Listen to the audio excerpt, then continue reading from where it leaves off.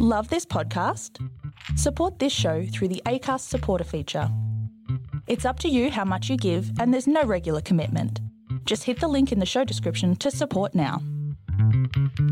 5, 4, 3, 2, 1. Cue music. This is Movies First with Alex First. Two lonely souls meet, and one turns out to be psycho.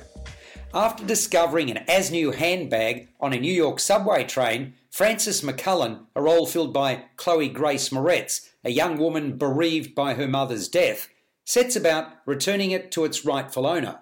Frances, who has a job as a waitress at an upscale Manhattan restaurant, subsequently strikes up an unusual friendship with enigmatic widow Greta Hiddeg, Isabelle Huppert. Frances ignores the protestations and concerns of her best friend and roommate, Erica Penn, Micah Munro, who's helping Frances settle into the city.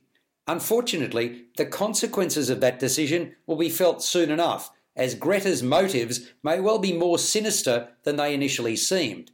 Dealing with loss, grief, and loneliness, the screenplay is the work of director Neil Jordan, the man behind The Crying Game, and Ray Wright, The Crazies, the latter of whom conceived the story.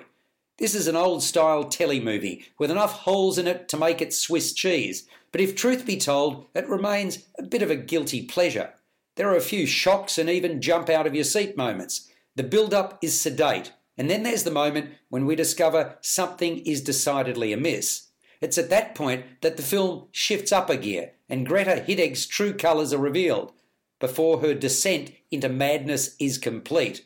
Both Isabelle Huppert, who is in the movie Elle, and Chloe Grace Moretz, Kick-Ass, have proven themselves to be accomplished actors, and dare I say, they're capable of doing more, if they have the material to work with.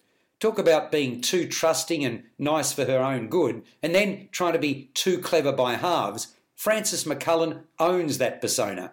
As for being the devil incarnate with only selfish and devious desires, that is Greta Hiddeg to a T.